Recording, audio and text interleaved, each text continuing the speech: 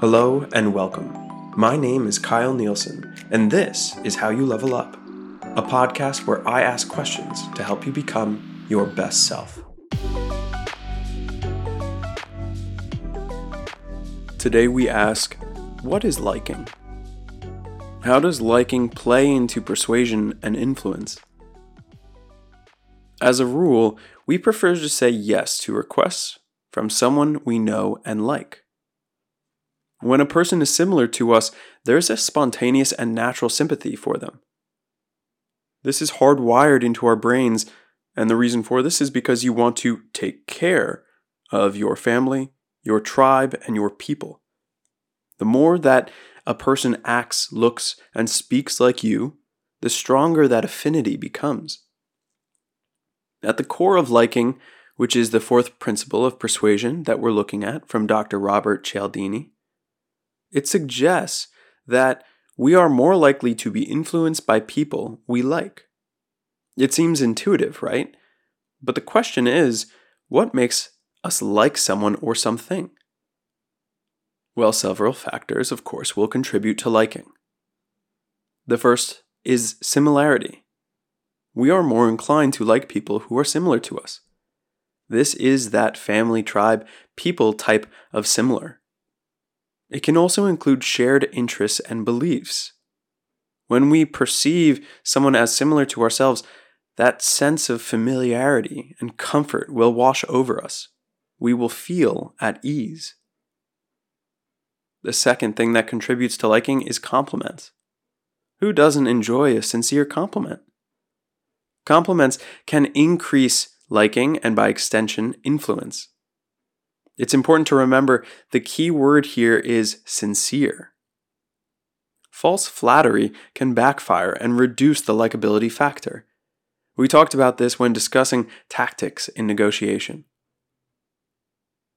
The third factor that contributes to liking is cooperation. If you are working with someone towards a common goal, it can increase mutual liking. This is because cooperation often requires understanding. There's a shared effort, and even empathy, all of which boost affinity. The fourth factor contributing to liking is association. Sometimes we like someone not because of their personal attributes, but because of what they're associated with. If you're a writer, do you find that you tend to like other writers, even look up to them? If you are in business, the corporate world, and you tend to like other folks in the corporate world, why is that?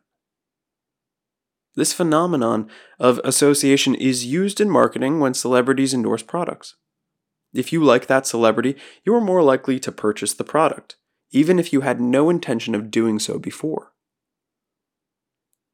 And the fifth factor that contributes to liking, we'll look at here, is physical attractiveness.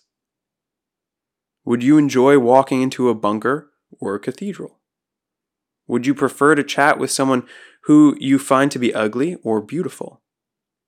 Whether it is a person, a website, a building, a courtyard, a house, a book, or any other product that comes to mind, when its physical attractiveness or aesthetic is pleasing, the liking principle is enhanced. Even just think of the halo effect, which is that thing where one positive characteristic of a person dominates the entire way the person is viewed. This is the liking principle in action. Understanding the principle of liking is critical in marketing. Businesses often use strategies like that celebrity endorsement to leverage this principle and influence consumer behavior. While the liking principle can be a powerful influence, it's also essential to use it responsibly. Its power lies in its ability to foster genuine connection and facilitate positive interaction, not in manipulating individuals to act against their interests. If a brand can build authentic relationships with its customers, it will inherently understand their needs, provide value, and communicate transparently. Businesses that use this principle ethically often enjoy higher customer loyalty and satisfaction. In personal relationships, the liking principle runs its course when you meet someone for the first time and instantly connect with them because you have a variety of shared interests.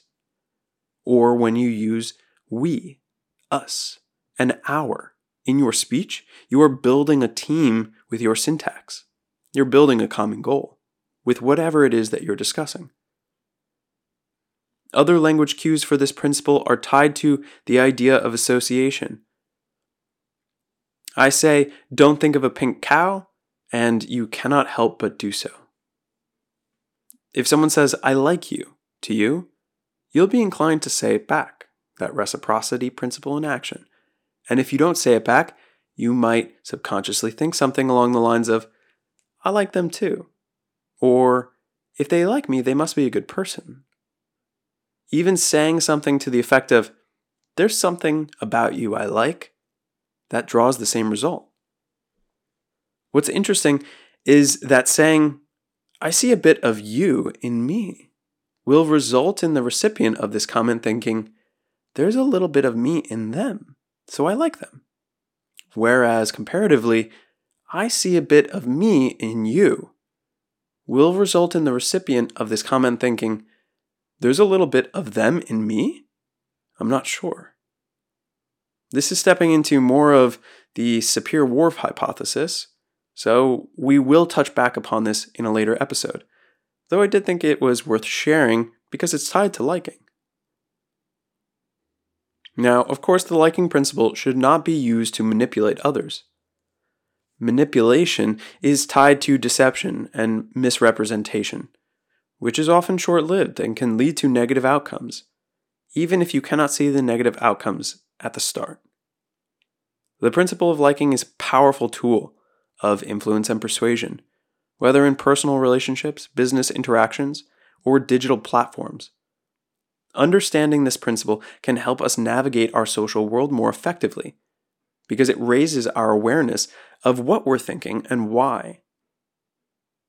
As you engage with this principle, let's remember to be responsible, value authenticity, and create positive interactions above all else.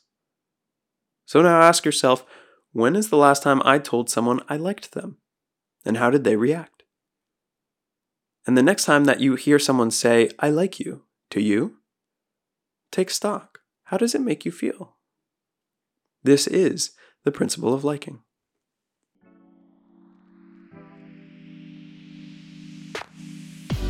Thank you for listening to another episode.